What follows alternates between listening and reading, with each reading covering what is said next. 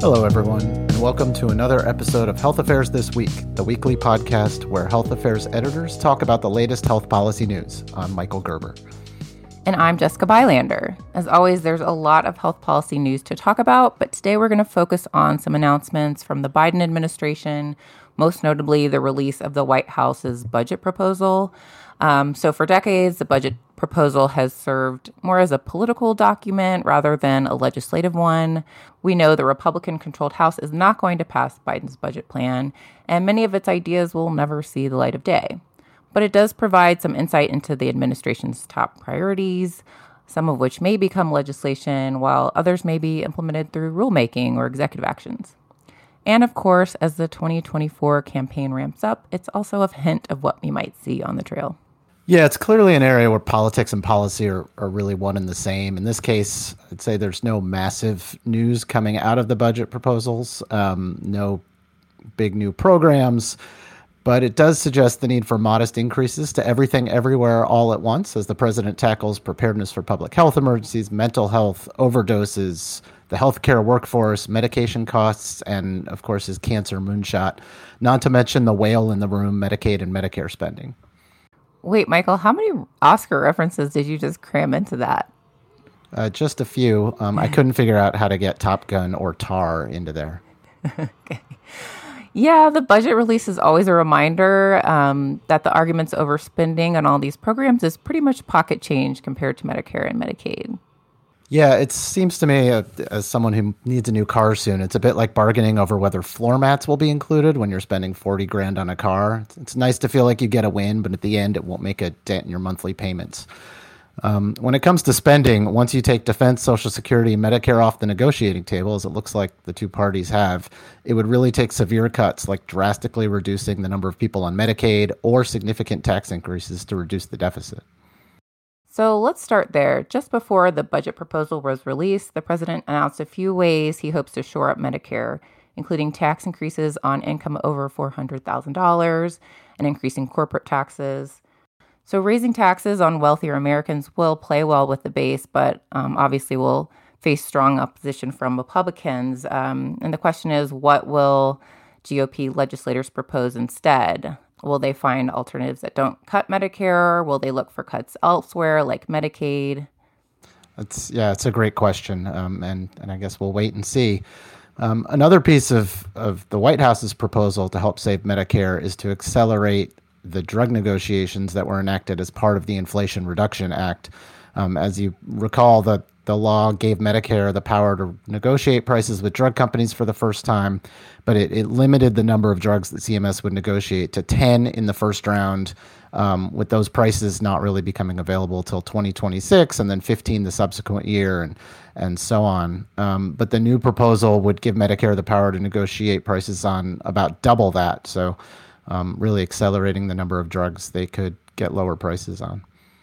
Yeah, speaking of drug prices, I know we've done episodes recently on the Inflation Reduction Act and the State of the Union address, and talking about the kind of proposals there that would lower the cost of prescription drugs. But something that got talked about a little less from that act is that Medicare would also have the ability to demand rebates from drug companies whose prices for Medicare patients rose faster than inflation. Wish I could do the same for groceries and the cost of food for my children, but alas, that wasn't in the law. Tell me about it. I can't wait to someday explain to my now 4-year-old that he has no money for college because of his blueberry addiction, but we digress. Back to drug prices and inflation, Jess. Tell us a bit more about what they just announced. Yeah, just this week, the administration announced the first round of rebates related to 27 drugs. Medicare beneficiaries will see their out-of-pocket costs reduced on these drugs starting next month, although the drug companies won't have to pay CMS back until 2025. Any notable drugs on the list? Well, Humira for rheumatoid arthritis, Fragmin, which is a blood thinner, Yescarta and Padcev, which are cancer therapies. This list also includes antibiotics and so on. Now that the administration has followed through on this law, it'll be interesting to see if manufacturers try to keep prices from exceeding inflation in order to avoid getting on the list in the future. It certainly will, and I'll keep pleading for them to add fruit to the list too. Back to the budget, though. Medicare wasn't the only interesting item in the proposal. The administration also suggested extending some of the COVID era changes to Medicaid and marketplace plans. Jess, can you tell us a bit more about that? Sure. Yeah, the budget for one would make the expanded premium tax credits for market plans permanent. And those amount to an average of $800 in premium cuts per year for individuals. The president also proposed, somewhat vaguely, providing Medicaid-like coverage to people in states that haven't expanded Medicaid, and also mentioned that there would be some financial incentives to make sure that states that did expand don't go back to business as usual. So the budget definitely lacks specifics on that. What's that going to look like? We'll have to wait and see. And then lastly, I would just point out that for new moms, the budget would also require that all states provide 12 months of postpartum Medicaid coverage. Yeah, it'll be interesting to see if they're able to get any traction with those changes to Medicaid. Obviously, with concerns about the debt ceiling and the deficit and everything else happening in Washington right now. Of course, in addition to everything we've talked about, there was quite a bit about preparing for future pandemics and public health emergencies in the budget, including an $11.5 billion budget for the CDC, which would be a 26% increase over its current year funding. Interestingly, while obviously supportive of this increase and other proposed spending on public health initiatives, I noticed that some advocates in the community have called this just a start and are for it, but think it doesn't even go far enough.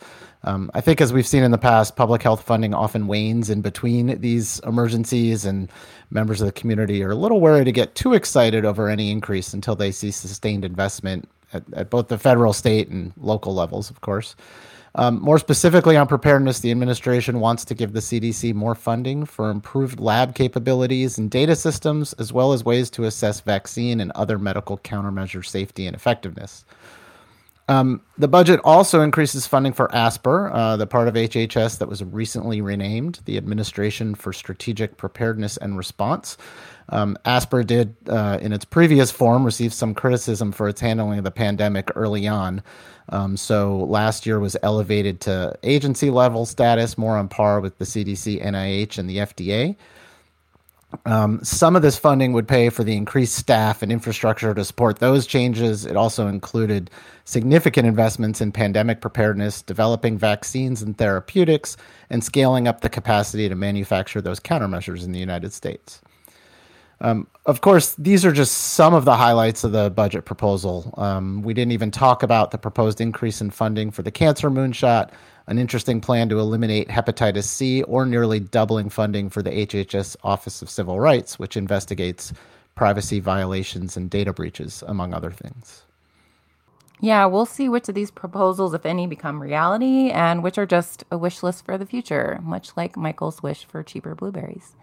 That's all for this week. Thanks for tuning in, and make sure you subscribe to Health Affairs This Week wherever you get your podcasts if you haven't already. We'll see you next week. Thanks, Michael. Thanks, Jess.